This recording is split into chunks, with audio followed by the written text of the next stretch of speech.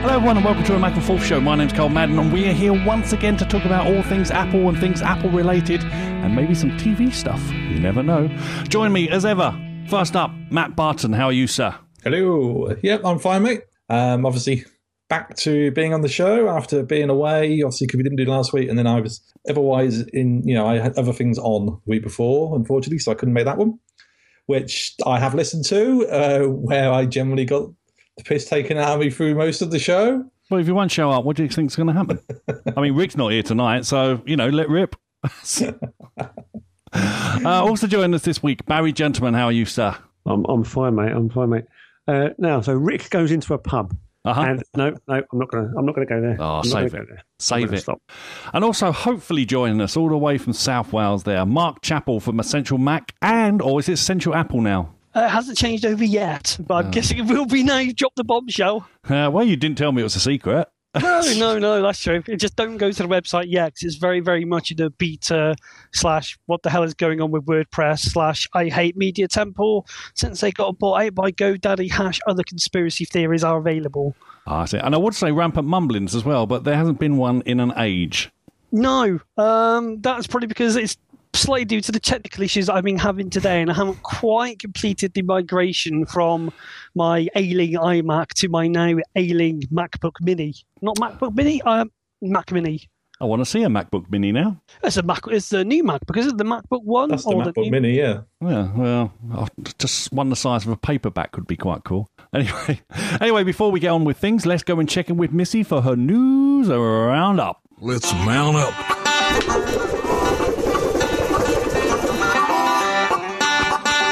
Apple has rejected an application that uses the new 3D touchscreen as weighing scales. This is such a shame, as there are obviously countless situations this could be used for, such as, oh wait, I have one. When Madden sits on his phone while in his pocket, Siri could scream, "Hey, less pies, fatty!"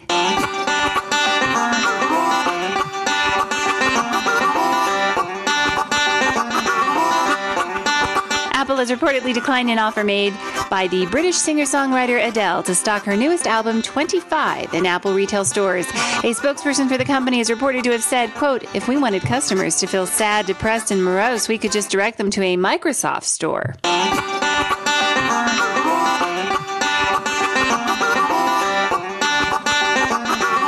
Apparently, Aaron Sorkin, the writer of the recent movie Steve Jobs, wanted to originally call the movie One More Thing. Maybe, judging by how the biopic has recently fared at the box office, it might have been more appropriate to have called it Please, Please, Please Come and Watch This Movie, Pretty Please, or Star Wars 7.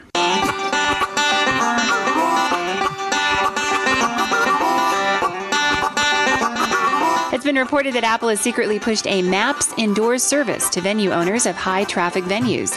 This may be a little concerning considering the less than stellar success Apple has had with mapping in the past. Maybe you'll be better off asking for directions to the nearest toilets rather than trusting Apple.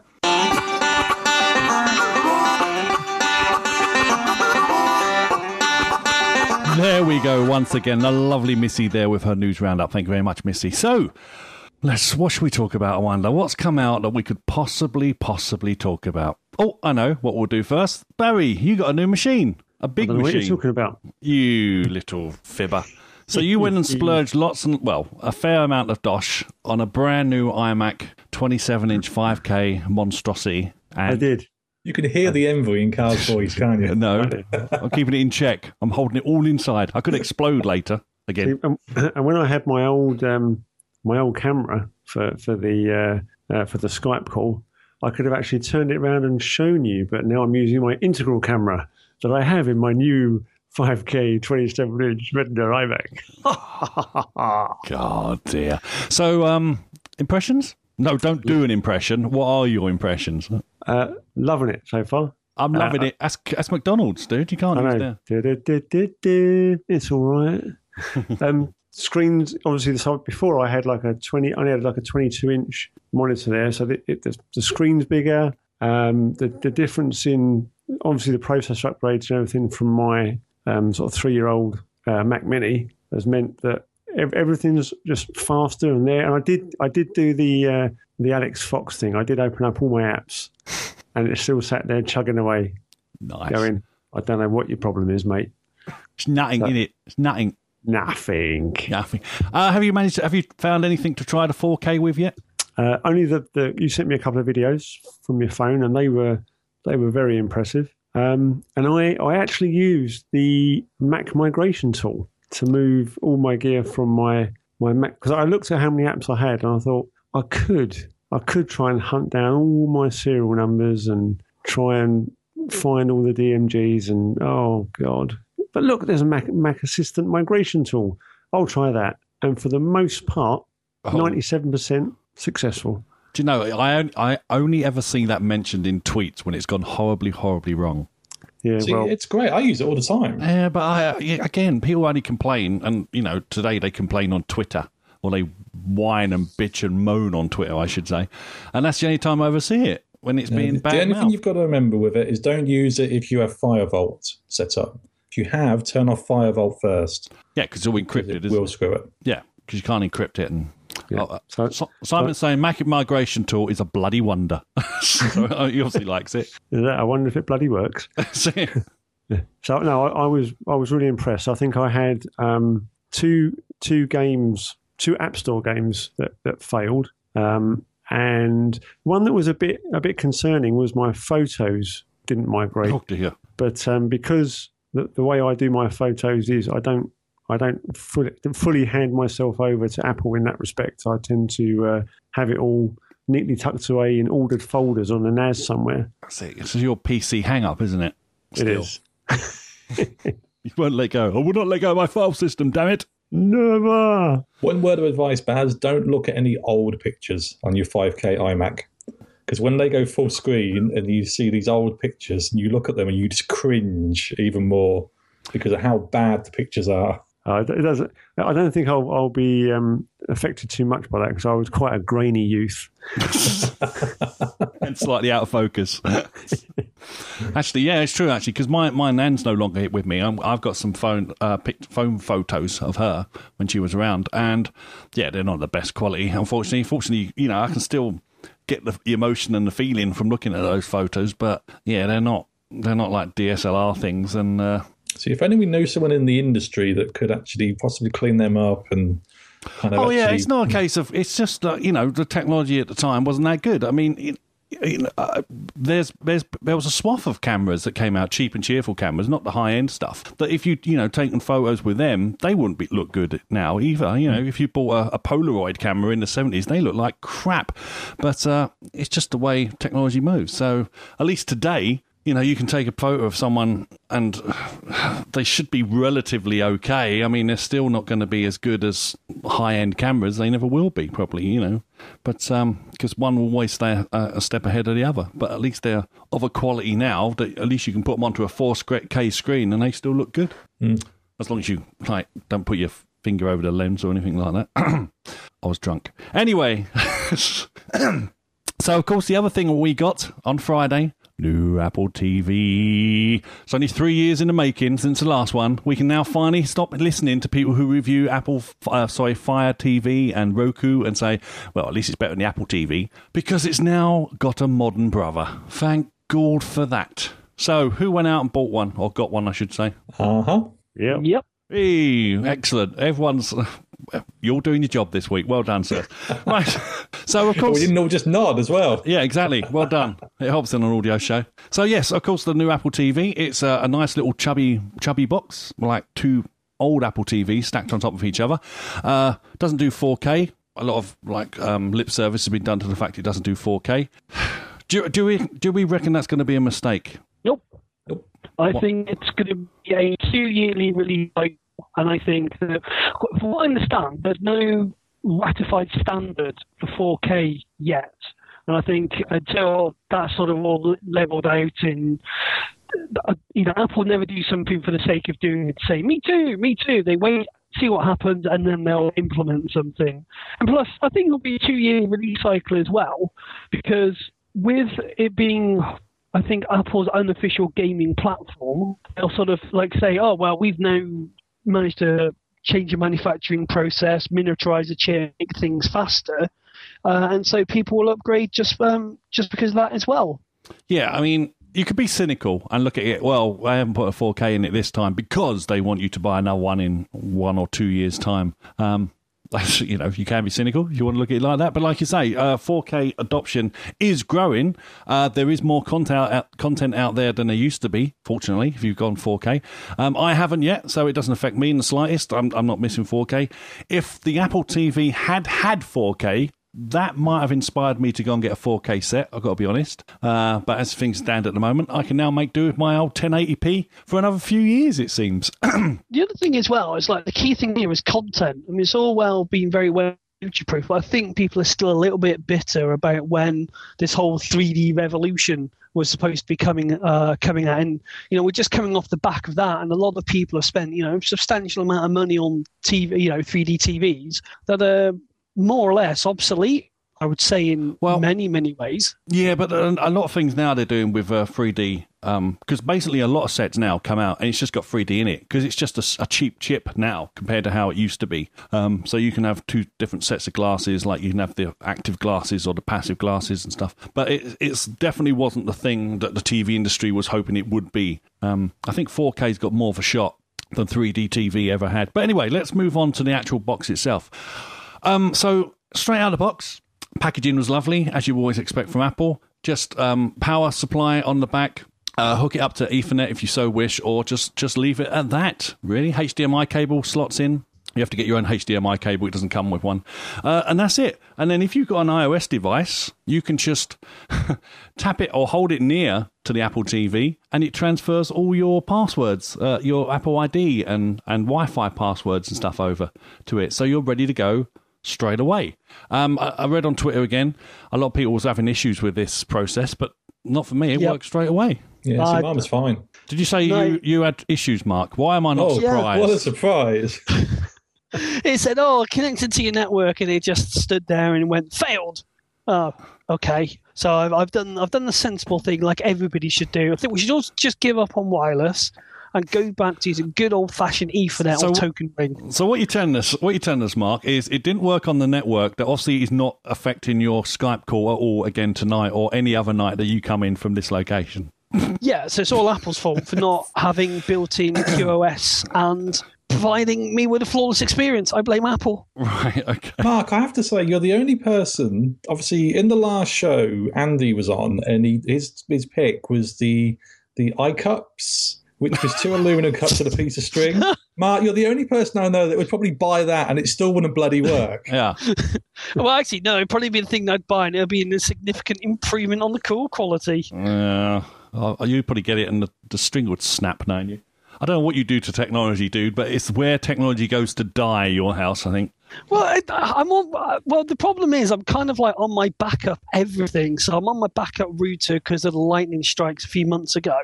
And kind of since then, I haven't sort of gone, you know what? I'll go and buy some new tech. I hate buying modems because it's like trying to. Do you have an Ethernet isolator unit? So if your house gets hit with lightning, it doesn't actually transfer the lightning across your Ethernet point and fry everything.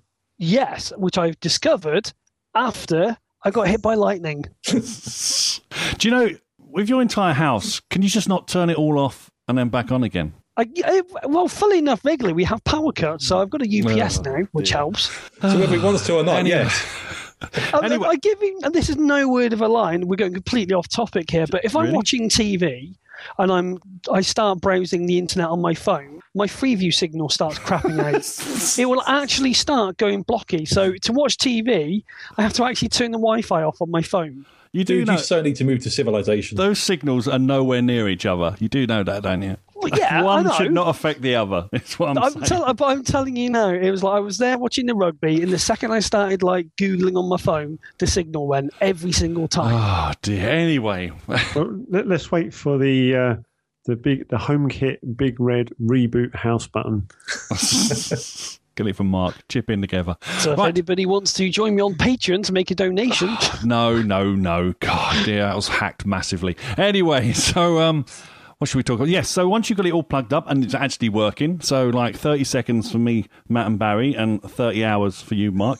Mark's still waiting. You basically got a nice little display, nice and clean, nice and crisp, with naff all on there, virtually. So what did you have? You had basically photos, Apple Music, iTunes TV, iTunes Films, My Computers or Computers, and there was another one. What's the App Store? App Store, of course, App Store, and settings as well. And that was it. So obviously straight away you head off to the App Store, and you look around and you think, well, there's not much here, is there? It's very hard to find things. So they obviously had their selection of the stuff they wanted to promote straight out the gate. And there were some fantastic little apps on there, I've got to say.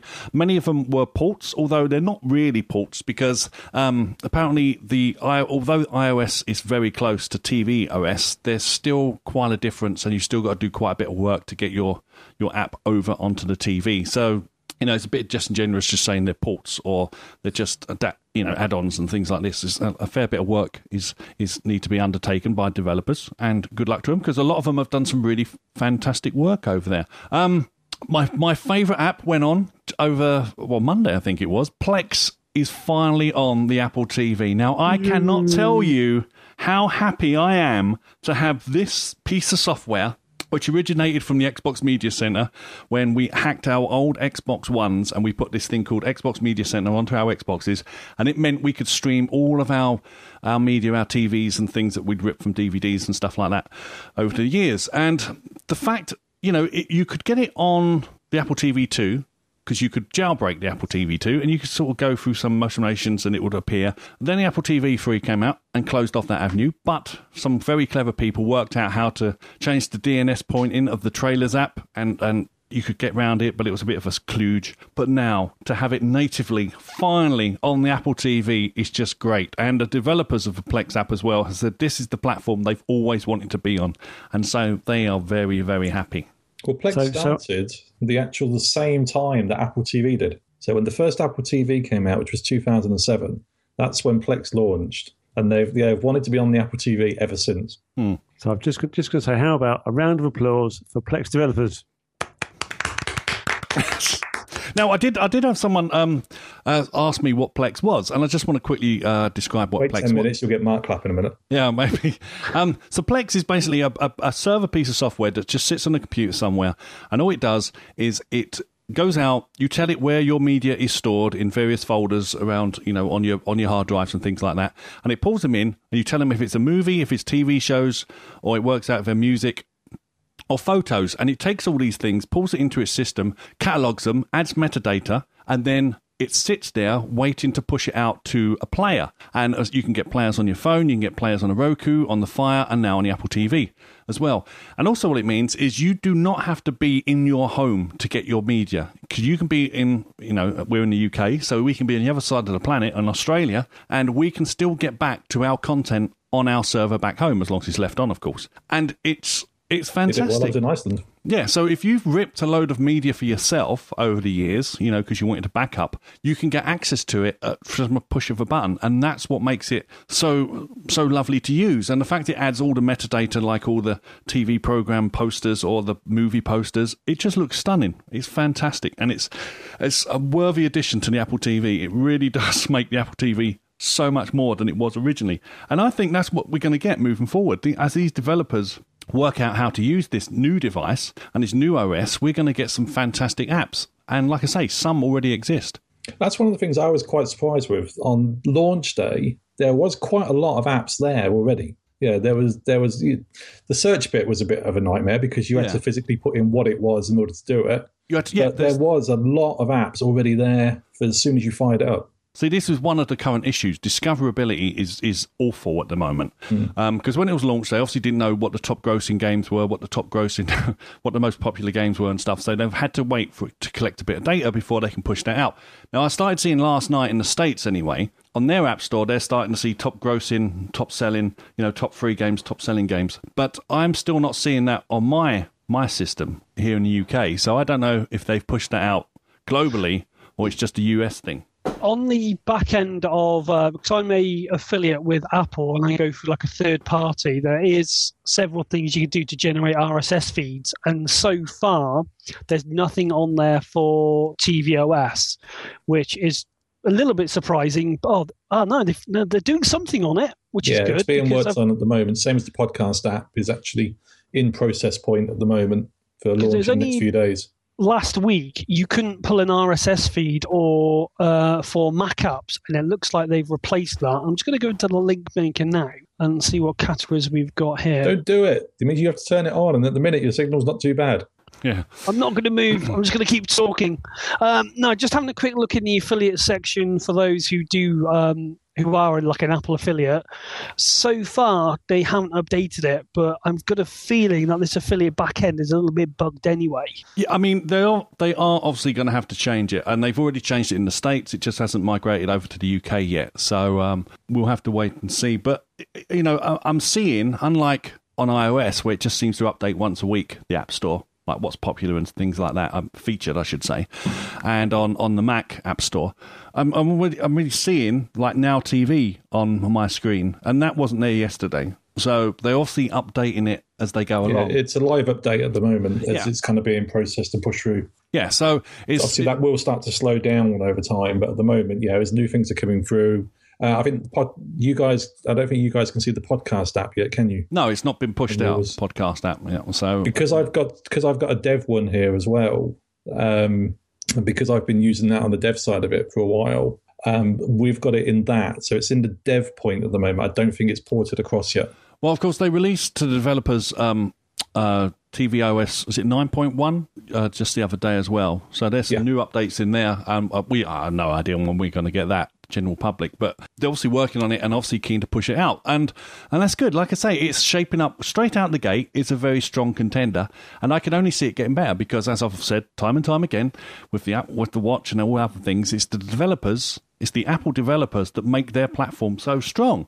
You know, the Fire TV and the Roku, they've had apps for ages, and they've got some companies big companies who have done apps for them, but they don't really seem to keep up on. You know, it was when it came out, it was a big thing that the Fire TV's got apps and stuff, but it sort of fell by the wayside. And you know, last time I looked, there wasn't much new stuff in there. But you know, Apple TV and Apple developers, this seems to be an opportunity for them to earn lots of money again, because they're not sticking with the pricing format of iOS, it seems. It's not a race to the bottom currently anyway. That could change in the coming months. So you've got games on there who I think it's Beat Sports. It's like $7.99. So some developers can actually make some real money from it.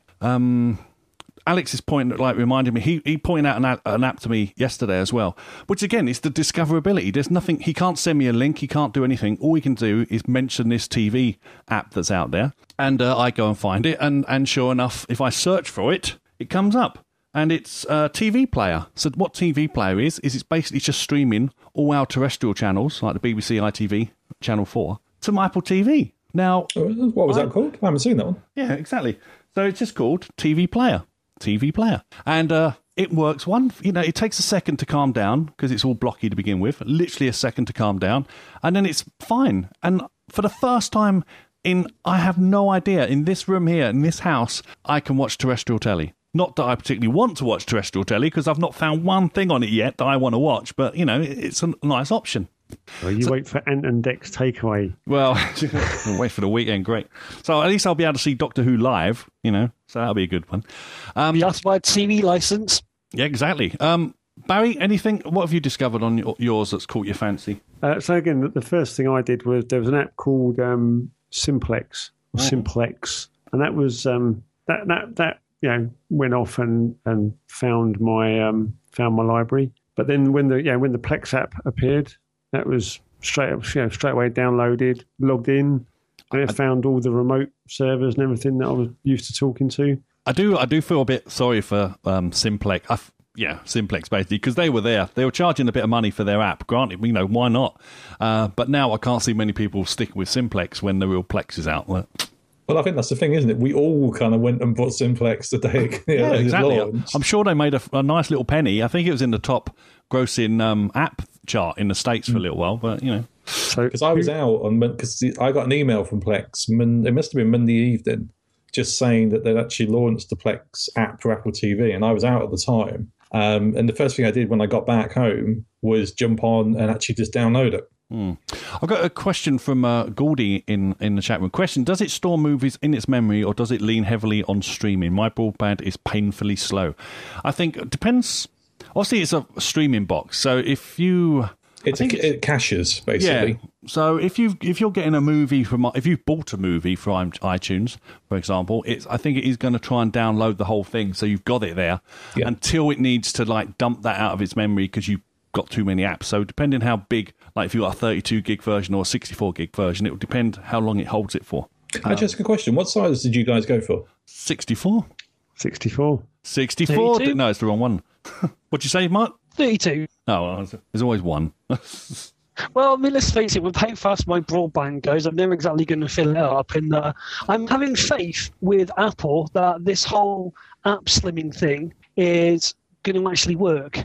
Mark, for you, I'd have said go for I'd have bought the 64 just so it will actually cache whatever you want to come down and store it. So you're not trying to stream it on top because your signal at the moment it's crap. Yeah, absolutely. Now, one of the other issues as well, of course, if there's no remote app as yet, obviously, because I think I remember reading in the past it was like one person at Apple working on the remote app. So obviously he's had a holiday and he's not there to fix it. But then again, I started thinking of all the new functionality in this new remote, like with Siri built in and stuff. That's the problem with it. Yeah, I mean, how much really can the remote app copy this? I mean, okay, technically it could, because she's not going to be able to send Siri over, because you can't send Siri over anything as far as I'm aware. So I'm not quite sure how that's going to work. But not with the current version.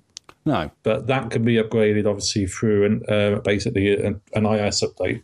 Okay. So that can be done through an Apple TV update point from there. But yeah, that's the problem. That's why the remote app hasn't been upgraded yet, because they are trying to kind of incorporate everything within the new actual remote into it in that sense. And there's a lot of stuff in that new remote that it does need to cross over. Because the whole thing's a motion sensor. Like, it's got motion sensors over it. So you can play like Fire in the Galaxy or something. And this is your controller. This is how you control your spaceship. I also think with the new remote app, I think for the full, when they try and, or as near as possible to all the features that you've got in the current new actual remote app that comes with the Apple TV, I think you might end up needing at least an iPhone 6 as well to do it, possibly even the 6S. Well, we'll wait and see. Of course, they haven't supported Bluetooth keyboards either yet. And the point of all this is it makes it very tricky to put in passwords or emails, because there's a big long line of text and you have to scroll up and down, pecking at the characters that you want to put in, which is, okay if you've got a simple password, but if you've got one of these complex ones that like Keychain gives you or one password gives you, it can be a bit of a nightmare. There are some shortcuts that you can use, like if you're in lowercase, you can just hold your thumb down on the clicker and it will pop up a little menu and you can select either erase or the uppercase version, or the things with the little dots and stuff on the top, which I've forgotten the name of currently. But there are some tricks you can use to get around the fact that this is a terrible interface at the moment. But what can you do about it? I mean, also you've got the recently used as well, so yes, that can be handy as well. So once you've entered in non-security information, so things like your email and stuff like this, you'll get an option that says recent. And if you go into that, it will list all the various emails or password, not passwords, but anything other than a password that you've recently entered. So you don't have to go through the whole rigmarole once again, which is nice. There's also one nice little feature that people might be interested in. Is if you go into settings, audio and video, there's an option there which I think you could sort of describe as normalization, and it's called reduced loud sounds. And I only mention this because when I was in the pub the other night, we were having a conversation about why is it a TV program, is it one volume, and then the adverts ramp up the volume afterwards, which is an old byproduct of analog TV, just in case anyone's bored enough to want to know that. If you turn that on, it levels everything out quite nicely as well. So that's a nice little handy feature in there. Yeah, so it reduces the dynamic range. So if you've got a character who's whispering and there's suddenly a loud explosion, it brings them more sort of balances. Together. Yeah, balances. So you won't have to wake your neighbours late at night anyway. Also on the remote, you can set it up so you can program it to recognise the volume controls for your infrared remote for your TV or your amplifier, which is nice. So literally, I only need this little remote now. Have you tried the Siri search? Siri search, yes. So again, Siri search, if you just tell it, show me Arnold Schwarzenegger films, it lists all the Schwarzenegger films. So if you ask it for something specific, it will then go out and look and say, this is on iTunes, this is also on Netflix, or if you own it, it says you own it. Unfortunately, it doesn't scan your computer library. So your iTunes library, it doesn't scan it at the moment. I don't know if they're ever going to be able to fix that because, okay, if you're like OCD in this matter like me, I name everything properly, like conventions, everything properly. So it'll be, I don't know, Star Wars 1977, for example. But a lot of people don't do that. They do *_war. It could be a right mess. I'm looking at you, Barry. I've seen your library naming. So I was going to say, those people deserve not to have their searches done properly. Exactly. So it doesn't work, unfortunately. Now, the other thing when they did it on the stage, I thought, yeah, whatever. Okay, that sounds nice. Was, of course, screensavers. Now, I'm not sure what Apple's trying to do here, because are they trying to tempt us to leave our TVs on and destroy the ecosystem of the planet? Because the screensavers are stunning. There's not, people have walked in a room where one of these screensavers have been running and they've just stopped and looked at the telly, because they're like slow pans or slow zooms over these like wonderful places on the planet. And my favourite one is still London, where it starts at the Shard and it goes down the Thames, and you think, oh, that looks so good. They're just stunning. But of course, shouldn't my TV be in off mode at that point? But I'm not sure. I just leave them on. Well, this is another bugbearer of the Apple TV one that's missing, is that it hasn't got optical out. So if you wanted to listen to music going for an amplifier, you can on this current version. But I guess that's all they're saying. Well, now you can just like AirPlay your music from the Apple TV, I would imagine. Yeah, so that's right. That's the way they're encouraging you to do it. Have an AirPlay thing attached to your amp, and I've got a HDMI amp, and a lot of amps nowadays have HDMI cable plugs in them, so that kind of fixes that problem.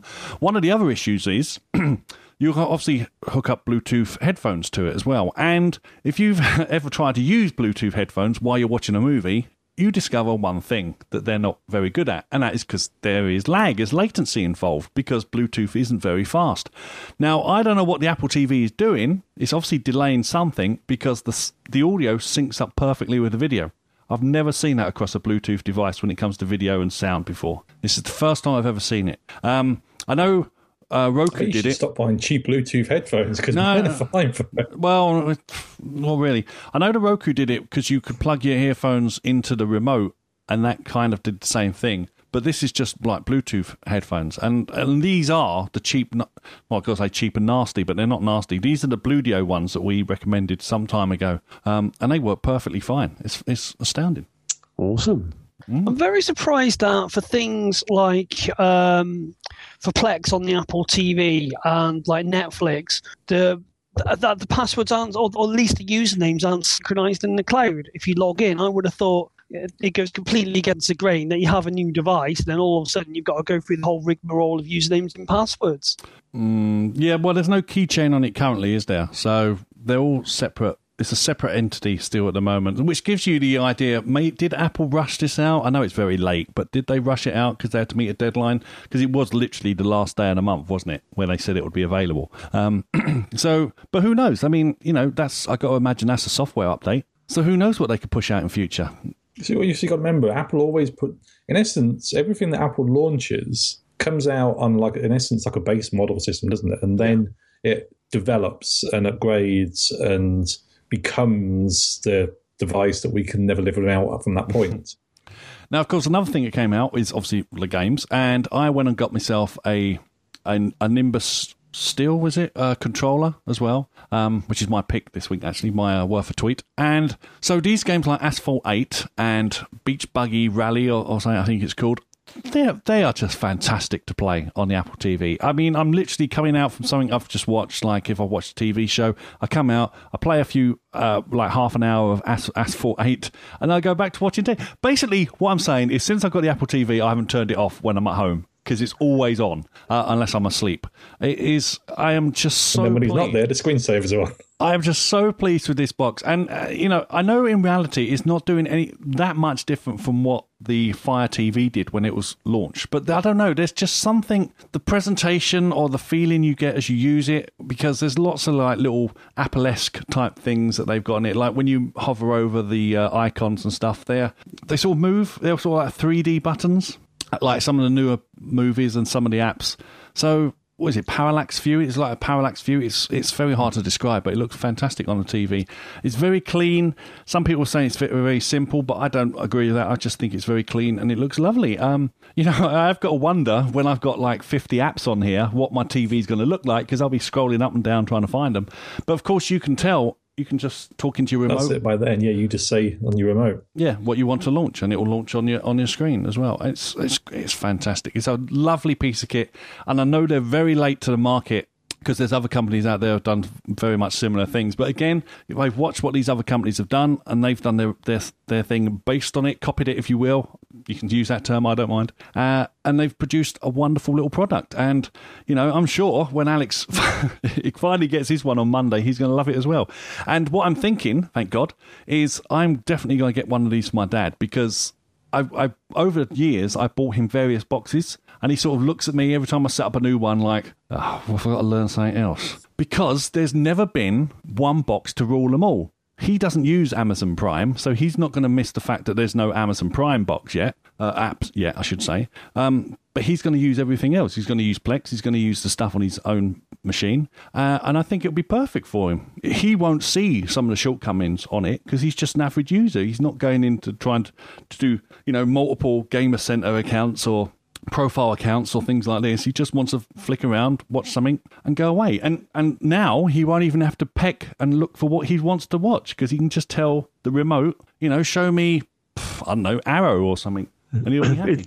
Is there a risk of you being conflicted by two types of Apple tech, though? Because you're going to be sitting there, you're watching your film, you come out, you play your game. Apple Watch says, time to stand up, and you go, no. You can dismiss it now with the new version. There are you can dismiss it for the day. Yes, you can. That's right. You can. I've done that a few times on the weekend. But yes, but there are some apps as well that use it. There's a fitness app that will use your watch, and it will display your heartbeat as you're doing the maneuvers on that it's showing you. Okay, I'm going to have to ask them, did you get the yoga one? Yeah, it's not yoga. There's a yoga one that does it as well. No, this is Zova. It brings your heartbeat up on it as you kind of do it, and it tracks your movement with the watch at the same time. Thank God no one can see what I'm doing in my own bedroom. Anyway, at the moment, we'll see. But no, on the whole, I think it's a wonderful little box. And now if you're into Sky, like I say, they got Now TV on there as well. Basically, iPlayer has been announced that it's going to be coming later in the year or early next year as well. So that just leaves, to make it the box to rule them all, if Amazon bring out a Prime player, you know, okay, granted, you'll never be able to buy their movies because they don't want Apple to have their 30% cut, which is fair enough. I've got no quarrel with that. But the fact that if they don't bring out a player, you know, just like they've taken the Apple TVs and the Chromecasts off their store or their online store, which I think is crazy, will they be sending a signal? That will be sending a signal, in fact. If they refuse to do an app for this platform. So I think they'd be silly if they do refuse. But, you know, I think it's silly what they've done, taking the players off. Well, yeah. But it's their company. They can do what they want. Anyway, any final words on anything you want to say about the Apple TV before we move on to encourage people to rush out and buy one or not buy one? It's amazing. Go and buy it now. Hey, Mark, you want to wait a minute because your sound's completely crapping out at the moment. What did you say, Matt? Great device. Go and get one and get it now. Get it as soon as possible. You'll actually wish that you actually went out and bought it at the weekend. Yes, exactly. Barry? I'm really enjoying it, and I've downloaded it. I took a punt, and there was a game called Queuist, like a pool game. All right. And it's quite funky to control with the remote. So I'm still getting my head around that, but they've made very good use of the tracking trackpad on the remote, and but the graphics are really slick, really nice, and the physics of the game is really good. How do you shoot the cue? Do you flick your thumb or something? You click on the trackpad, but I haven't yet worked out because I did what any bloke would do. Instructions? No. I'm not reading those. No. How disappointed would you have been if you'd have bought that app called the Queuist, and when you fired it up, it was just a line of people, and you were in a queue just moving back of someone's head. Yeah, Mark, are you back yet, Mark? Hello? No, you're not. No, he's not. Oh, dear God. Yes, don't swear, Mark. Right then, so that's our little chat about the Apple TV. Highly impressed. If you got the funds, I really do recommend going out and getting yourself one because they are wonderful. And if you haven't got Plex, I definitely suggest you look into getting Plex because it's a wonderful little addition to your software and your server and your PC or Mac, I should say. Right then, so on to something more serious. Oh dear, I can't believe this. The UK government has published a draft document outlining how it wants to spy on digital communications. The 299-page investigatory powers bill was unveiled by Home Office Minister Theresa May at the House of Parliament in London today. So, what is this bill, we have to ask? Well, let's go and head over and listen to her, shall we? This bill will govern all of the powers available to law enforcement, the security and intelligence agencies and the armed forces to acquire the content of communications or communications data.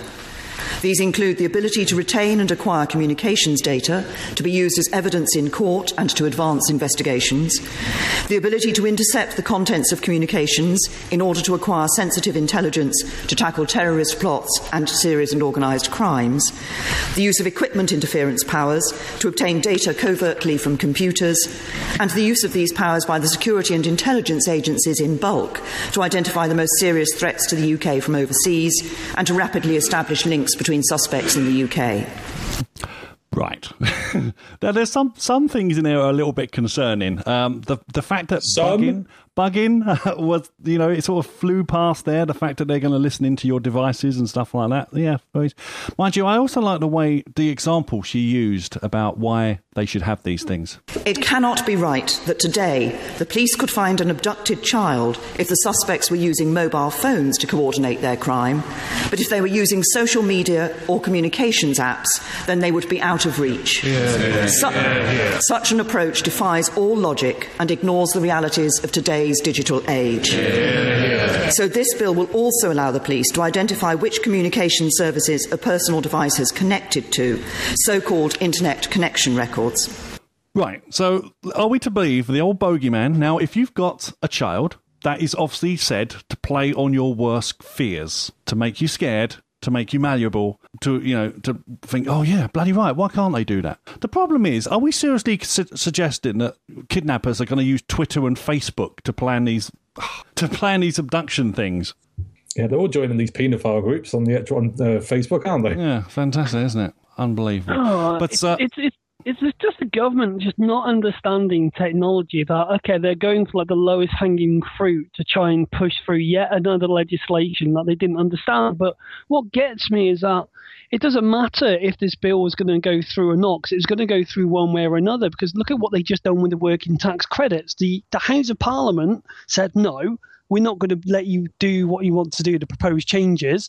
So the government just said, oh, okay, then we're going to propose a change in legislation so we can put it through anyway without you. So it's like, well, what's the whole point of the system of laws? Okay, obviously everything needs to be adjusted and changed as time goes on, but it just makes a mockery of the system. And, why...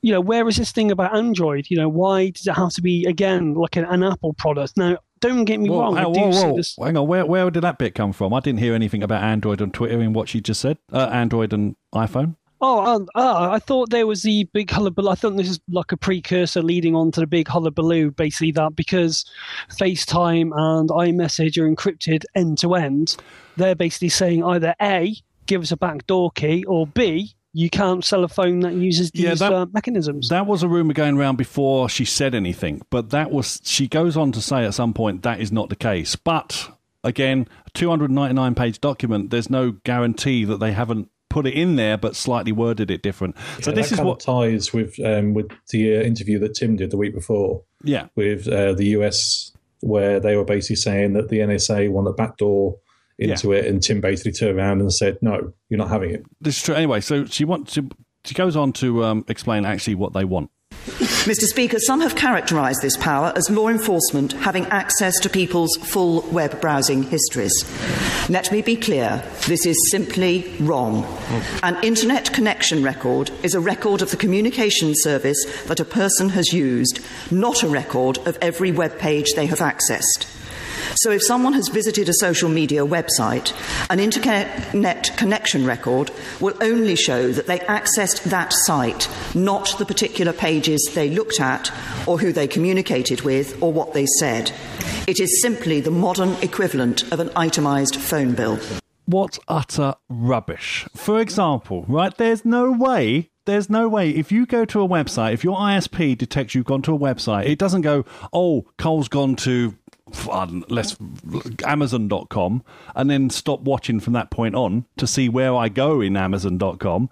They watch you every step of the way, and they're going to have a record of that every step of the way, and they're going to have to keep that record for 12 months. Isn't it the case of, okay, so the government says that you've gone to, let's say you've gone to Amazon to buy fertilizer and other bomb-making stuff. They know where you've gone, so then they'll just go to Amazon and say, okay, we see this IP hit your site at this time of day. Under this legislation, you have to then hand out the data protection, I don't know what it's called. They could just say, right, we want all of your analytics about what they did on the store, when they purchased it and how they purchased it. Precisely. That's the way I'm saying. There's loads of things that they've just glossed over. And I've granted there's a 299-page document that you have to read to get into the finer details. And that's now going to be under scrutiny because that's what they've presented today. She's just stood up in Parliament, and this is her spiel that she's giving to everybody who will hopefully just listen to it and go, oh yeah, it sounds like perfectly reasonable. We want to stop terrorists. We want to stop paedophiles. What could be wrong with that? Who wouldn't want to stop that? But that's the problem with it. Because most of those politicians that were going to vote this in are not going to sit there and read the entire bill. Politicians don't read naff all, right? They're infamous for it. But they just turn up and vote on things. It's a terrible state of affairs, unfortunately. There are a few MPs that do diligence, and they do read these things, and they stand up in Parliament and say blah blah blah blah blah, and then they get shouted down. But the scariest thing for me is this is not a party thing. Both parties, are on board with doing this. So if we live in a democracy, how can that be? How can you have both sides of the house be for the same thing? That's not a democracy. That's insane. Anyway, so they carry on talking about bulk data next. The bill will make explicit provision for all of the powers available to the security and intelligence agencies to acquire data in bulk. That will include not only bulk interception, provided under the Regulation of Investigatory Powers Act, and which is vital to the work of GCHQ, but also the acquisition of bulk communications data, both relating to the UK and overseas. So basically, we're going to be hoovering up massive amounts of data. No matter who you are, we just might not look at it. We're still going to store it anyway, and we're going to suck it all up, and we're going to take it all. Just in case we might need it at some point. Just in case. Just in case. Sounds a lot like Google. Well, yes, but at least they give us something for taking our data. They give us services. This is tax credits. Insane. Now, obviously, I'm not a big fan of Snowden personally. I think he's got his own agenda and he's doing things. But he's come out and said this is the worst thing in Western Europe ever. We will be spied on far greater than anybody else in the Western Hemisphere, which is kind of scary. And you have to think, why? Are we seriously this close to a terrorist attack every single day? Well, they would have you believe that. I mean, this is the thing. Is that everything they're doing, they're saying, "No, it's for the common good. It's so we can protect us from these things happening." But I don't know. It just, what do we actually get out of it? Where are the tangible benefits? Where will they say? Has anyone ever said that? Oh, thanks to the back doors and us snooping on you, that we've been able to find out this, that, and the other. And I can't recall any news story that said anything like that.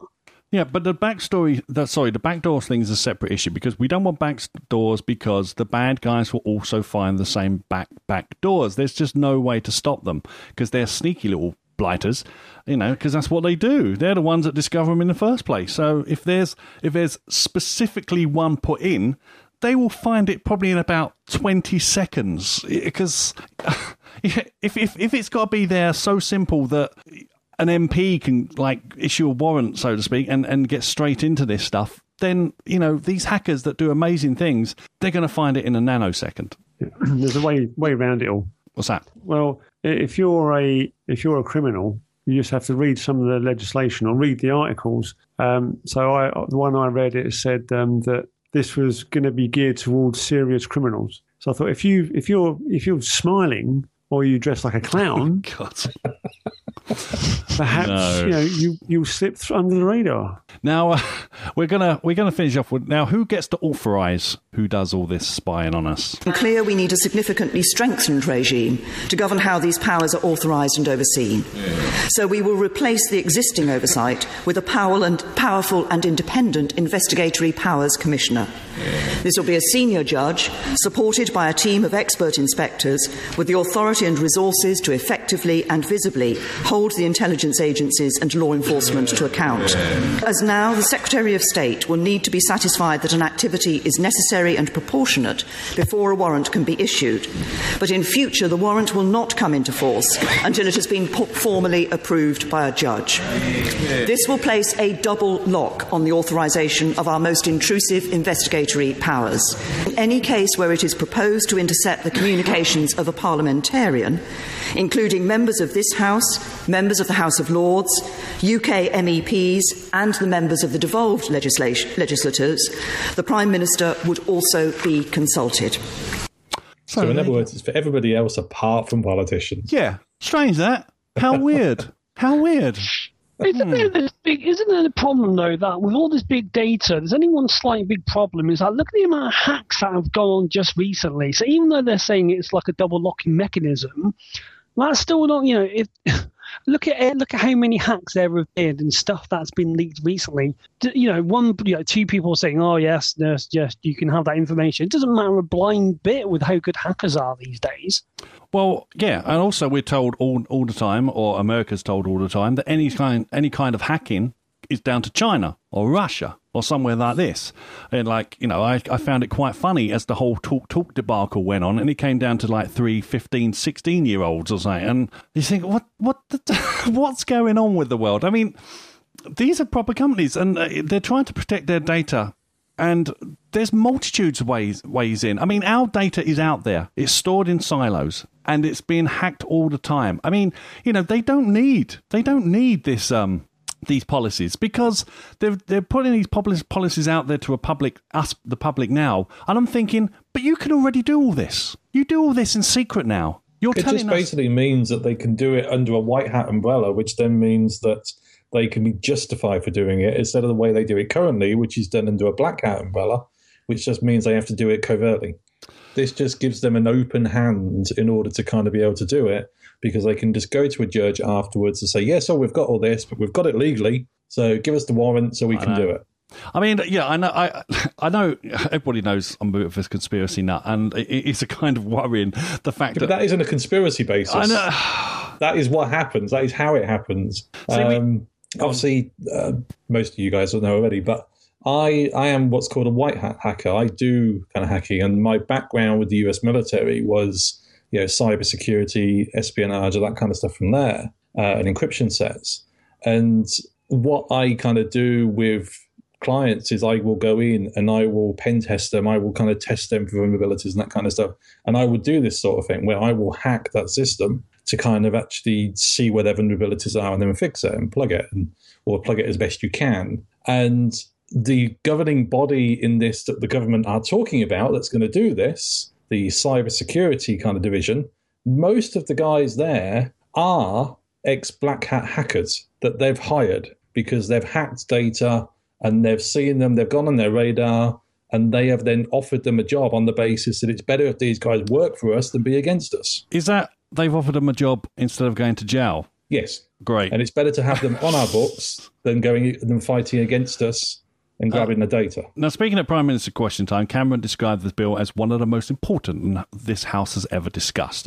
We'll discuss. Adding, we must help the police and security and intelligence services to keep us safe. And I'm thinking us using that context means that lot in that chamber, not us lot outside that chamber. The government tried to push a similar bill, the Communications Data Bill, otherwise known as the Snoopers Charter, through Parliament in 2012, but it was blocked by the Lib Dems at the time.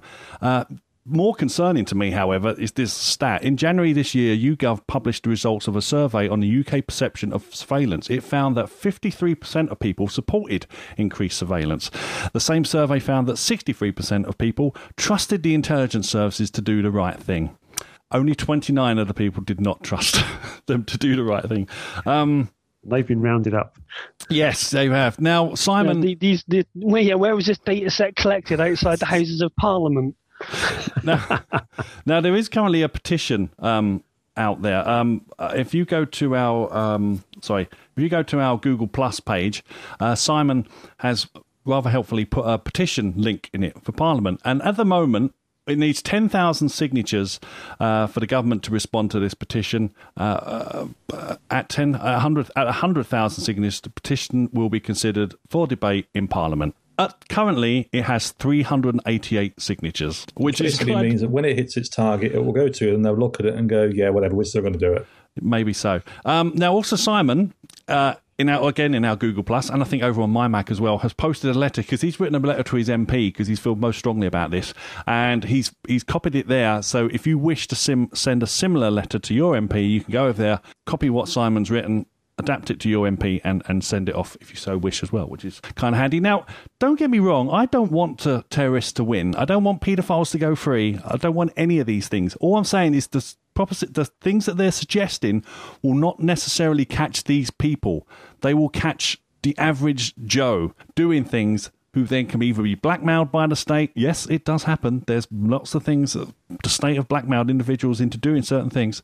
It's on record. Believe me, if you go and look. And that's all they're going to do. You know, like they're going to check on if you put the right rubbish in your bin and things like this. It's nonsense.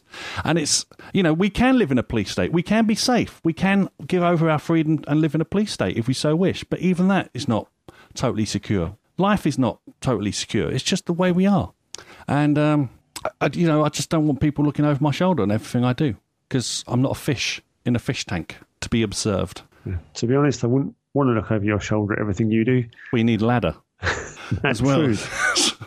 Although you're saying you're not a fish, you do drink like a fish, so you are kind of working on that basis. Now, Gordon in the chat room has just pointed a point in there. Now, these people who we're meant to respect, and they're the ones who have all the power, and they'll be in control, and they'll be the ones, you know, whiter than white, and, you know, all that. He says Plebgate was a good example of powers stitching each other up, and absolutely true. None of them are honest. None of them are honest, and we're going to entrust our privacy to these people. It's a joke. It's a joke. It's an absolute joke.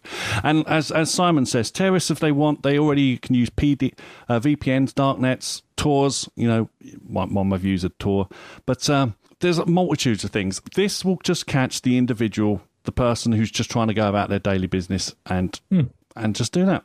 But that's the thing. The whole basis of this is going to be the everyday person, not the person that wants to do harm. Precisely. Because I guarantee most of these guys have never even heard of things like the darknet and things like that. No.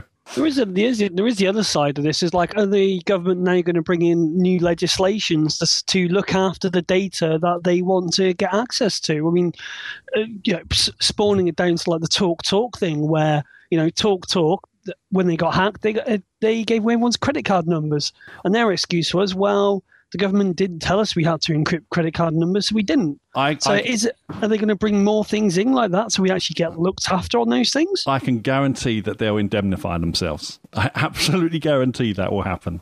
You will not be held accountable. You will not be able to hold them accountable if your data suddenly goes missing or gets left on a memory stick on a bus somewhere. You watch. Oh, of course you won't. No, unfortunately. I mean, how many times has there been over the years where guys, they've just lost laptops, unencrypted laptops, with thousands of people's data and bank account details and that kind of stuff lying around? Exactly.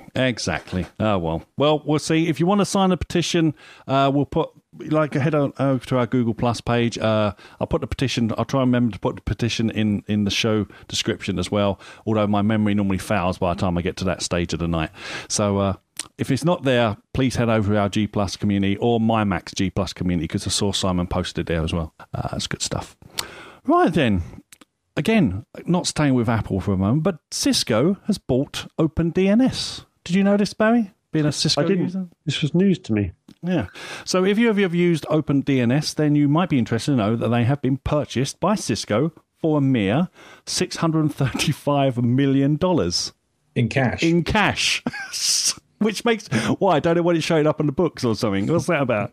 According to the blog post written by Hilton Romansky, who leads business development at Cisco, the acquisition will extend our ability to provide customers enhanced visibility and threat protection from unmonitored and potentially unsecure entry points into the network, and to quickly and efficiently deploy and integrate these capabilities as part of their defense architecture. Anyway. In other words, the way you used to use OpenDNS is no longer going to work. No. Cisco have also indicated, however, that they will continue to offer the free version of OpenDNS. So OpenDNS is probably quite popular amongst various techies and stuff. Either that or they're using the Google 8.8.8.8 one. I don't know. In fact, a lot of people actually do use OpenDNS if they have kids, because one of the things that OpenDNS will do is it will automatically block adult content. Well, will it automatically? I thought you could put that in to stop your kids from doing that. It automatically will do it. There's a bit on there that you can opt out of it doing it, but it will do it. Okay. Well, anyway, so if you... Go on, Mark. Does OpenDNS fall foul to the same thing that using Google's DNS server does? That if you want to use a CDN, it doesn't necessarily work if you use OpenDNS or Google's DNS because it's not localized to you. Does it suffer from that? Does anyone know? I'll be honest, I've never tried. Don't fully understand the question, to tell you the truth. Well, it's so, for example, if you're pulling an Apple update, what will normally happen is if you use your ISP's DNS, Apple kind of knows where you are, and it will point your downloads to a server that's close to you. Whereas if you use like a generic DNS like Google that doesn't necessarily know where you are, it means you go direct to the source, which is probably not the fastest place for you. I never use Virgin's DNS. I always use OpenDNS or Google's one, and I've never had an issue. So I got to say, but then I'm on a very fast connection, so. You probably wouldn't be able to. Nobody likes to show off about your fast broadband. ADSL was good enough when it all started. Now, did you buy an iPhone 6 with only 16 gig in it? And if so, would you have liked to upgrade that memory afterwards? Well, some clever enterprising chaps over in China can now just pop out your 16 gigabit NAND chip and replace it with a 128 gigabit equivalent. The shops in China perform the equivalent of a repair surgery on the iPhone 6, taking out the chips and replacing them with the 128 equivalents. Like I say, Apple actually has checks in place to prevent such tampering, which, as you can imagine, can lead to some security, stability, and integrity problems. Really? Do you think? In particular, Apple checks for the serial number and other details of memory chips, not to mention the software content inside. These Chinese shops have stumbled upon the loopholes which allow them to clone the contents and the serial numbers onto the new chip. For now, it only works on the iPhone 6. Of course, the procedure is a destructive one. Really? So there's a chance of failure, but for only approximately $92 for a 128 gig version or $71 for a 64 gig version, some might think the risk is worth taking. It might be short-lived, however, as it is definitely a process that Apple will never approve of and will most likely close all possible exploits soon. Yeah, the next OS update that kicks in will automatically lock this all out. So, mind you, it is scary. It is scary what people do. It's very clever, them finding a way of doing it, however. Gotta say. Right then, so let's head on over to our rumour mill, shall we? As soon as I find it. There it is. The old sails are turning. It's been a while since we used that one. So the rumour is that on November 11th, we are going to get, or be able to buy, the iPad Pro. Dun, dun, dun. Mark Gurman came up with this rumour, so he's normally quite good for these things and release dates and such. So I'm looking at you, Matt, basically. I'm waiting for you to move an eyebrow or something, basically. Anything you heard? Anything you suspect? What is the 11th? Don't even know what day that is. The day after the 10th. Well done. You're fantastic. I'm glad I have you on to tell me these things. Isn't it next Wednesday? It's next Wednesday. That is a very unusual... Only we had a way of looking on our computers and finding these things out. It's next Wednesday. Which seems a very weird day to release things on. Well, the Apple TV was released on Friday, wasn't it? Yeah, but this is Wednesday. Apple normally releases on a Friday. This is Wednesday we're talking about. So that's kind of blew your argument out the water there, hasn't it, Mark? No. Was there a point, or was you just stringing words together? Technically, it is Friday, but because we've gone backwards an hour, technically the Wednesday is Friday, if you were to add it all up. Okay, Mark's obviously stopped making sense at this point. But nobody can disprove me. Well, no one wants to.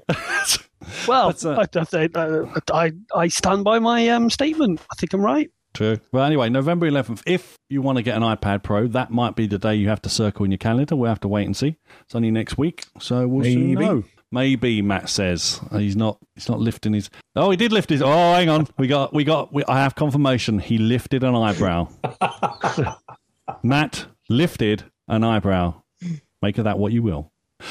Right then, so let's move on to our Latch question. All I'm going to say, if it does launch on the 11th, buy one. And buy one quickly, because they are going to sell out like nothing else. Do you think they're going to be big sellers? I'm not too sure. Oh, yeah. Yeah? Trust me. Well, it's an amazing piece of kit. Okay. Right. Whoa! You've totally fallen off the planet there, Mark. You have to wait until we come back. Right then. So let's move on to this week's Latch question of the week. Well, actually, last time's question of the week. We was obviously talking about Apple products and their reliability and repairability and stuff.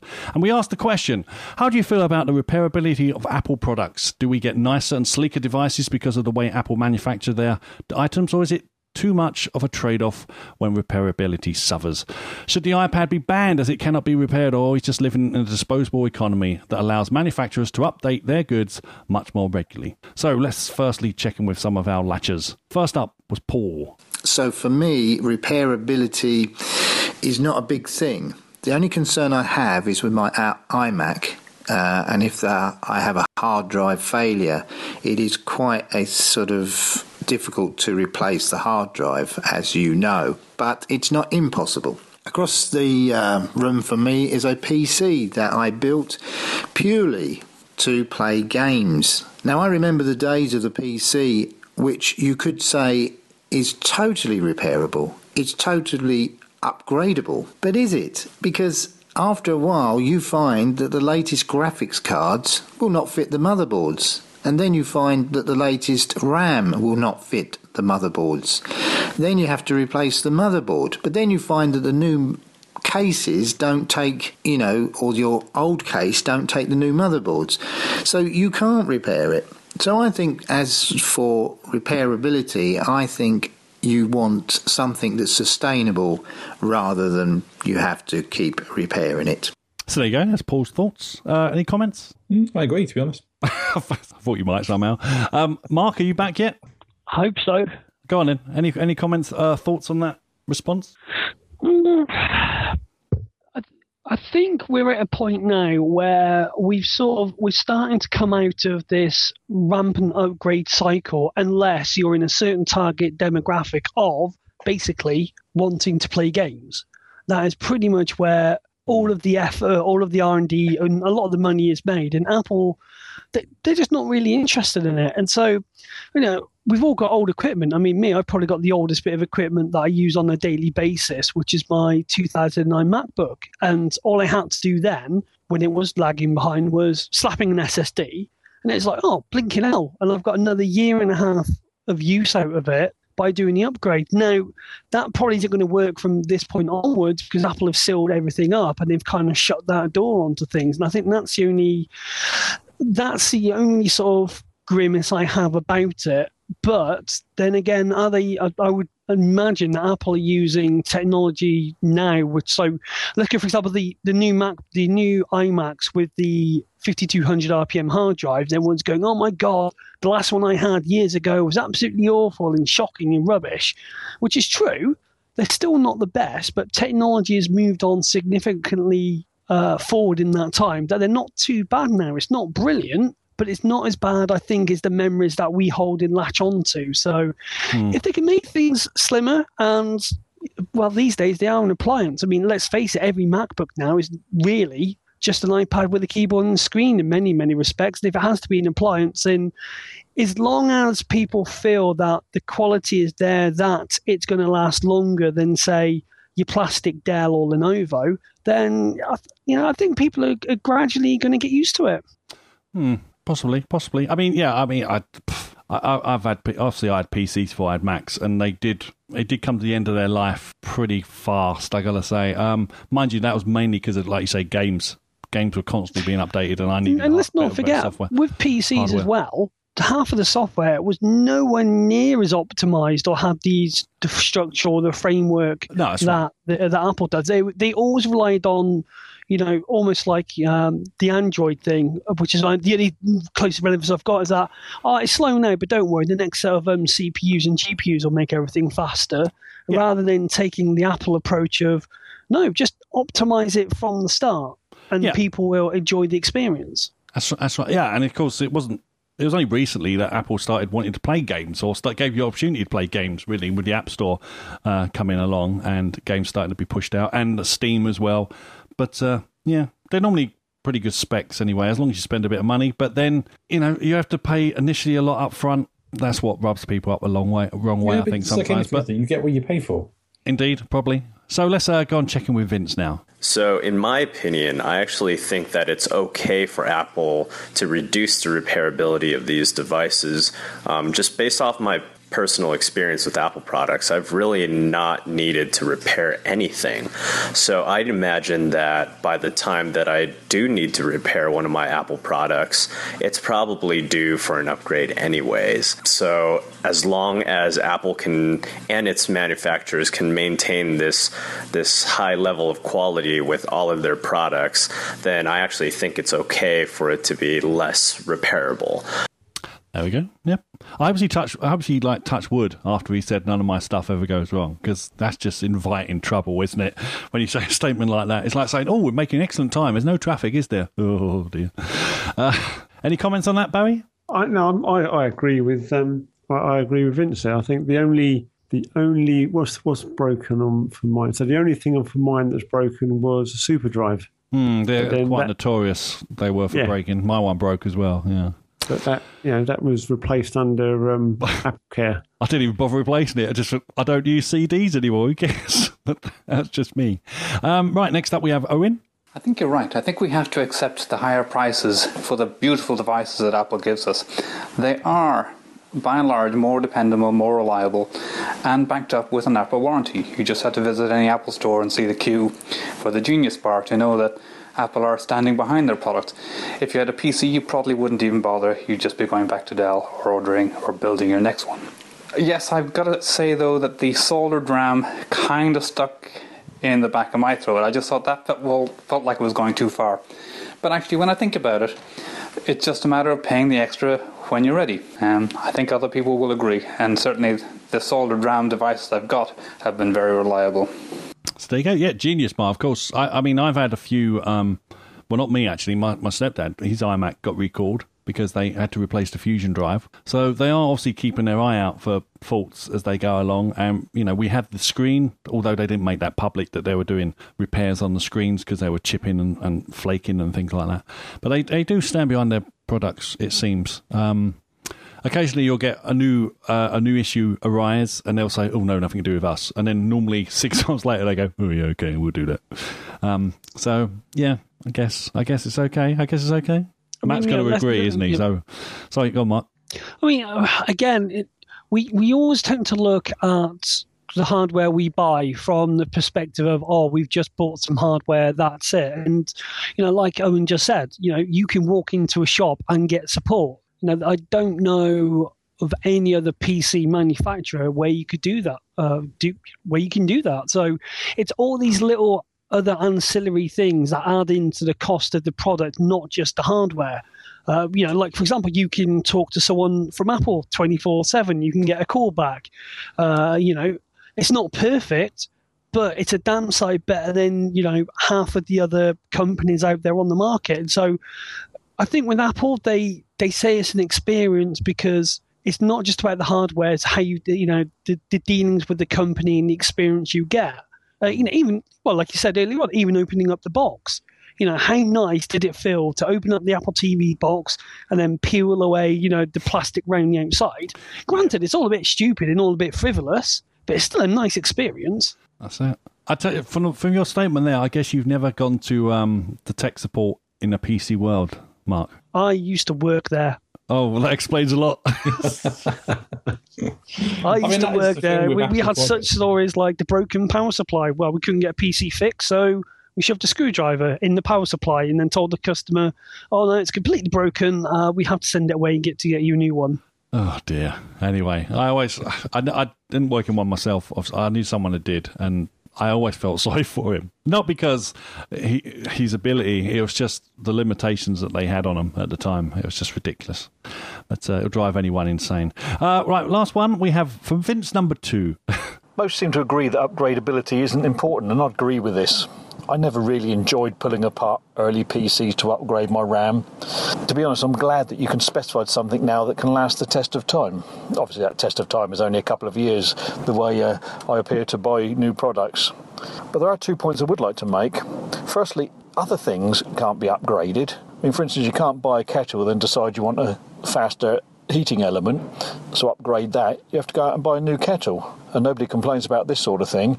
And a more complex item, such as a car, you don't buy a car, then a year down the line decide you want to upgrade the engine. Okay, you might put a spoiler on the back or a sticker on the side, but that's not really upgrading its performance. Yes, you can probably put a chip in it, but then you can overclock PCs, I suppose. But there's also another thing I'd like to mention, that iPad isn't totally non-replaceable in terms of parts. It does come in 2 parts. That's the iPad and the lead, and it's often the lead is the thing that breaks.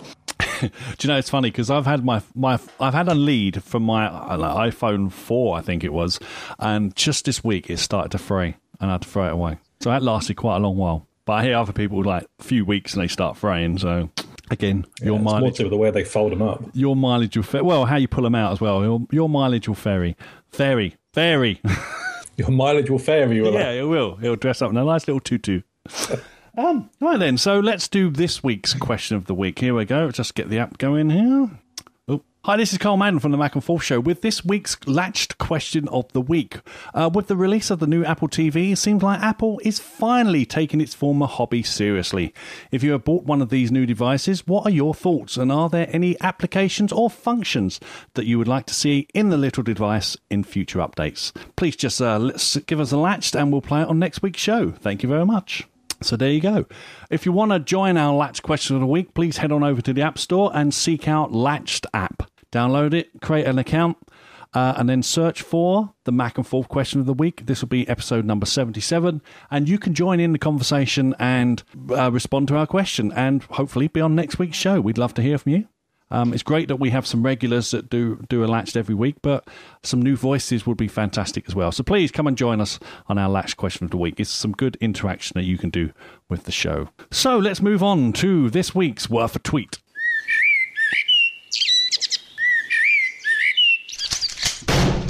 Gonna get that damn bird one week, I tell you. Matt, have you got one for us, or 2 actually? I see. I've actually got 2 in there, but before we go any further, going in the chat room, apparently the chat room wants Alex to have a fanboy alert. Why is that?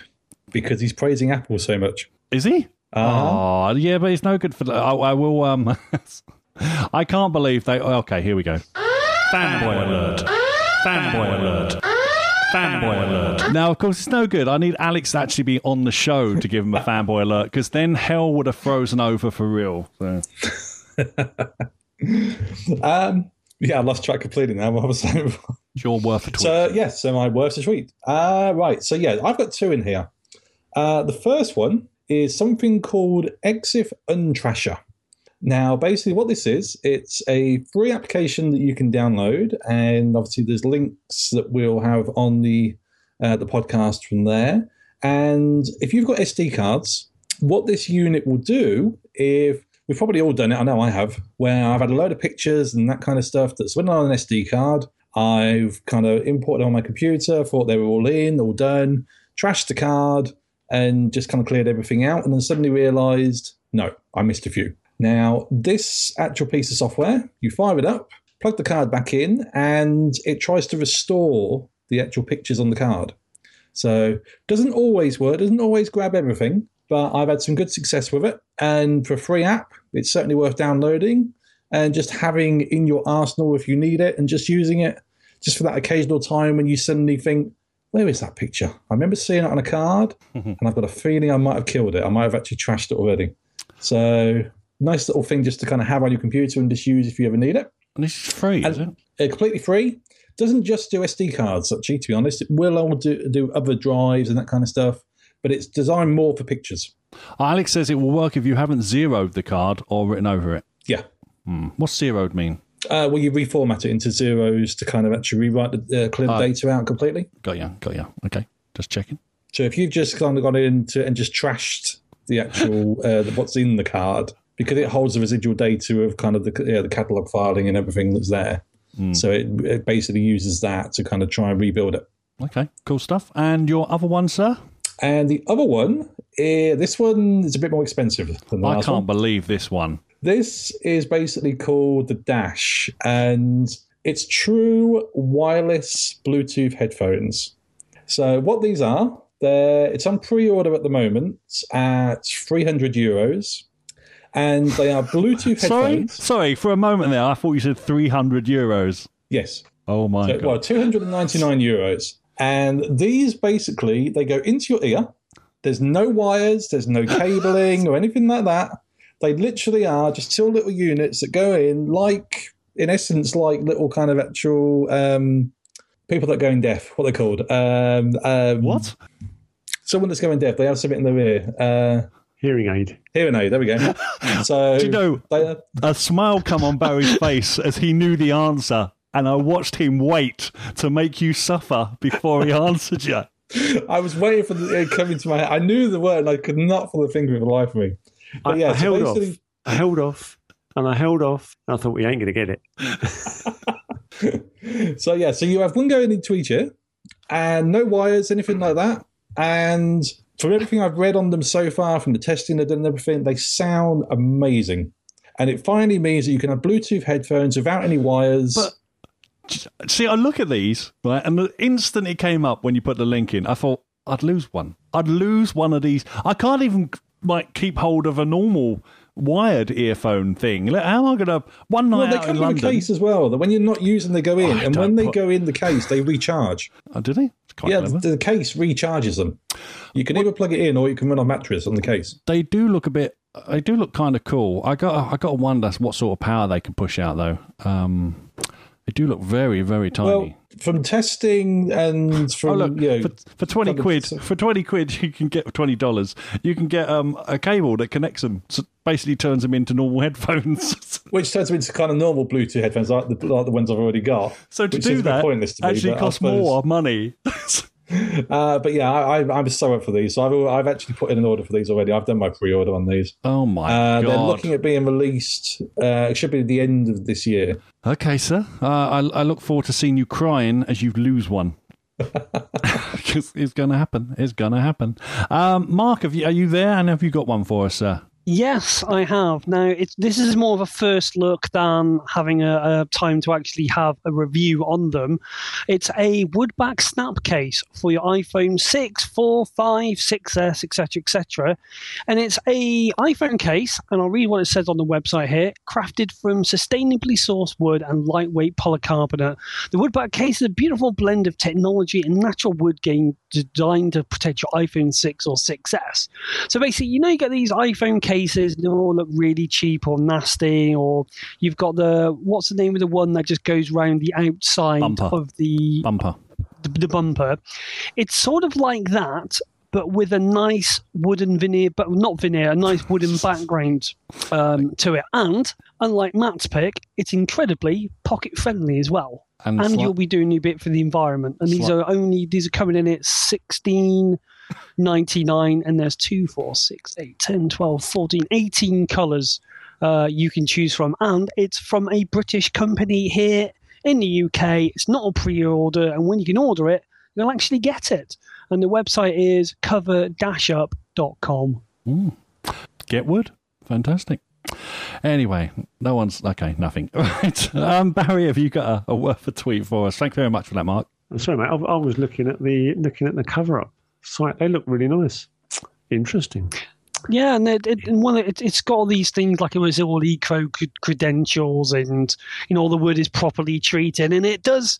The wood does sort of obviously we all have like greasy hands and stuff like that, but looking at it, they seem to have treated the wood enough so that, you know, when you do get like a sweaty hand, if you've got like a leather case, it sort of more ages it than makes it look tatty or scuffed or anything. And it's really, really light as well. I mean, I actually think the packaging is probably lighter, probably is just as heavy as the case. Like I say, it's only a first look. Haven't had much time to put it through its paces. But yeah, cover-up.com is my recommendation this week. They are quite nice, but I would say they are pretty much a rip-off from a US company called Woodchuck USA. But it's like every song has always had a note played, isn't it? It's like, yes, you could buy it from the UK, and you'll then have to wait for shipping and delivery, maybe the taxes and stuff like that. And you know, there are loads and loads of wooden style cases going around. But what really got, what I really liked about these, they're a British company. They're not too far down the road for me. They're only 3 hours away. Now, Matt, you remember what happened last time you had a go at one of Mark's picks? The actual person came on the show. I'm going to text her now and say, do you fancy coming on the Mac Info show? But once again, one of my colleagues has rubbished the product and say, oh, that's a bit crap. I don't see the point. I'm not saying it's crap. I'm just saying they have kind of ripped off a company that I've actually spoken. I've heard as a pick. It's like saying real Bluetooth headphones. As what opposed to what? Fake Bluetooth headphones. Barry, real Bluetooth. Barry, real radio. Can you rescue us from this, sir?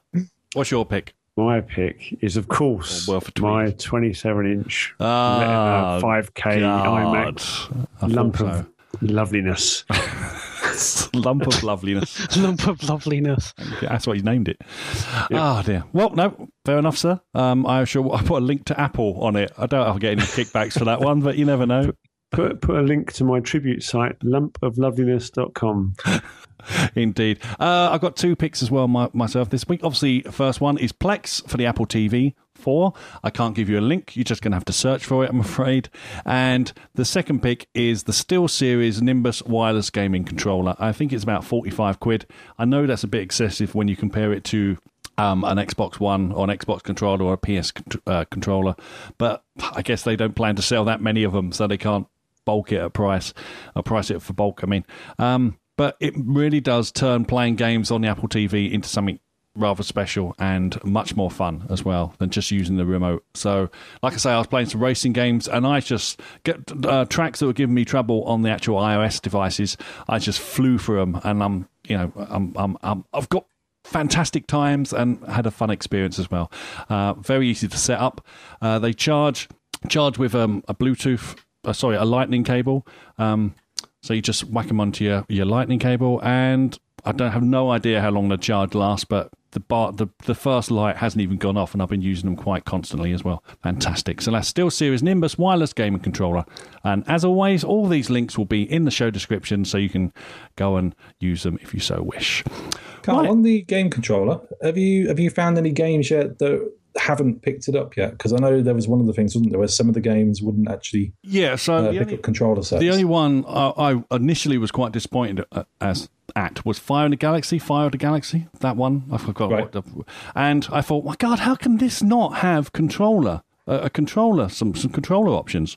And I actually played the game with the Apple remote, and it's amazing. It's hard to describe because you just hold the remote in a relaxed position and it calibrates on that. And then just by simply turning this around, like moving it around like that and pressing the buttons, you have total control of your ship. It works so well. And I'm kind of glad it hasn't got the controller now option for it, because the remote option is just, they've done it so well in that one particular game. But as I say, in the racing games, you can also, on the racing games, you normally have to turn this little Apple remote thing on its side, and you sort of steer like this by going up, turning it like left, up and down. Not the best way to play a racing game, but the controller makes it so much more fun. It's fantastic. Yeah, it's one thing I haven't tried yet, is the actual gaming side of it. I'm not a big kind of gamer. Of course, you don't have to get this one. Any sort of Bluetooth made for iOS controller will work for it. That's just the one I went for. Right then, so let's move over to reviews this week, shall we? Well, now I know we've been away, and that may be why, but we got no reviews this week, unfortunately, or none I could find. Here it comes. No, it's not. I was too early. Here it comes. There we go. So, Yes, so if you'd like to send us a review, we'd love to hear from you. Just please pop over to iTunes, search out Mac and Forth, and give us a review. We'd love to get some stars from you or some feedback. If you're not going to latch us, then please give some reviews. And if you're not going to latch us or give some reviews, please watch out for when we post the show on Twitter. And if you could just retweet the message, that would be wonderful as well. Now, we haven't got a review this week, but we have a question. So we have a question from our listener, John, who has decided to go from PCs to Mac. So this is for you, really, Matt, this question. So he says, so on to my question. I'm about to become a turncoat and come over to the Apple side, but is the i7 600 really worth the £200 upgrade cost over the i5 6500? The i7 is far better at video editing and encoding, but I'll spend 90% of my time in Photoshop. Some of the i5 stats even suggest that it's a bit better than the i7 for this. And then he gives us a link to a review of that particular fact. I've also decided that bumping the RAM up to 32 gig via Crucial, combined with selecting of the 512 SSD, will make this the biggest difference to my work. An i7 would be nice, but is it just a vanity purchase? Over to you and the team. Matt, what do you reckon? Okay, I would say if you can afford to go for the i7, do it. But I've always said that with people. You know, yes, the i5 will actually do it perfectly well. And if Photoshop is going to be the main thing you're using it for, then it's going to use the RAM a lot more than it's going to use the actual, whether it's an i5 or an i7. So it will actually work either way, especially if you're using the new CC version of Photoshop, because that's very, very RAM heavy. And the amount of RAM you have, it will max it to it. So I would say, yeah, if you could afford to go for the i7, do it, because you will see a slight difference depending really what you're using it for and how you're actually integrating it. But no, the i5 is perfectly fine. So yeah, definitely, I would say if you can afford it, go for the i7. But if you'd rather save the 200 and use that to actually buy more RAM, then I would say go for the RAM. Okay, good stuff. Well, there you go, John. Hopefully that's informed your decision of what you'll be doing, or you just basically ignore what Matt says and do whatever you want, as I would suggest, really. But that's just me.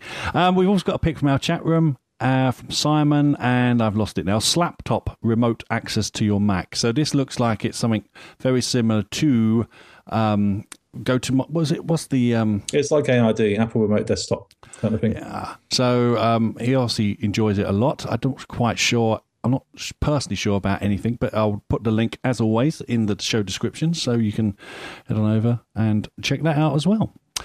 Right then, so all that's left is where can you get hold of us? Well, as usual, the best place probably is our Google Plus community. Head on over there. You'll find the link to the petition there, and also Simon's angry letter to his MP over there. Or you can also check out our Facebook page if you so wish. Give us a like over on Facebook. We'd love to have some likes. If you want to email the show, macandforth@gmail.com, Twitter @macandforth, and our website is macandforth.com. We're also available on Stitcher and TuneIn Radio. Now, I hate to say it, everybody, but Christmas is approaching. 6 Fridays. Yeah, that's scary. Now, God, he has to quantify it with a time period. He couldn't just leave it be to say, oh, Christmas is coming. Oh, no, it's 54 sleeps. Interesting, well, to me, fact is that our local shop has a sign I drive past every day that's been counting down Christmas since day 88. Nice. Now, the reason I said this anyway is because if you go over and use our Amazon Associates link on our website, anything you buy from Amazon, be it gifts or stuff for yourself, we get a tiny little bit of a kickback, and it's not much, but it covers the minute cost of hosting that we have for this show. I'm quite happy to suck up the cost. I'm not asking you for money any other shape, way or form. I'm not asking you for money this time, really. All I want you to do is use our link. Beer. Send us beer. Yes, hopefully it will allow us to go for a pint at Christmas. There you go. You wouldn't begrudge us a pint at Christmas, would you? So if you use our Amazon's Associate link on macandforth.com and then browse anywhere from there on our Amazon, we'll get a kickback on anything you buy. So it's a nice way to show your support for the show without costing you a penny. It's wonderful. We really love it if you'd go head on over there and use our portal to get into Amazon. It'd be greatly appreciated. So that's it, really. So until next week, we're going to find out where we can get hold of all the fine young men that joined us this week. First up, Matt, what can we help you, sir? Sorry, you said fine young men. Yeah, I know. They can't see you, see? They don't know what you look like. They're oblivious. Well, if they came along to one of our Mac and Forth drinking get-togethers, then they could meet us actually in the flesh. But will they survive? Well, the guys that have come so far have done. I don't know. We've never heard from them again. No, that's not true. That's not true. So best place to get hold of myself is going to be on Twitter, and it's at MustangMatt69. Good stuff. Barry? I'm on Twitter as well, at Womblefoot. Good stuff. Mark? On the Twitter at Ocean Speed via the website essentialmac.co.uk, which should be moving soon. And there will be a Rampant Mumblings podcast released this week, I promise, which you can subscribe to on iTunes or any other platform that'll let me shill myself onto there. Oh, good stuff. My name's Carl Matt, and you get hold of me on Twitter at Claw0101. Now, we're going to be back next week. Hopefully, we can have some good news about Mac and Forth and the Apple TV. Because one of our wonderful listeners, Carl Proctor, is currently working on a top secret project. And hopefully we'll have some more news about that very soon. But we'll see. Free Apple TVs all around.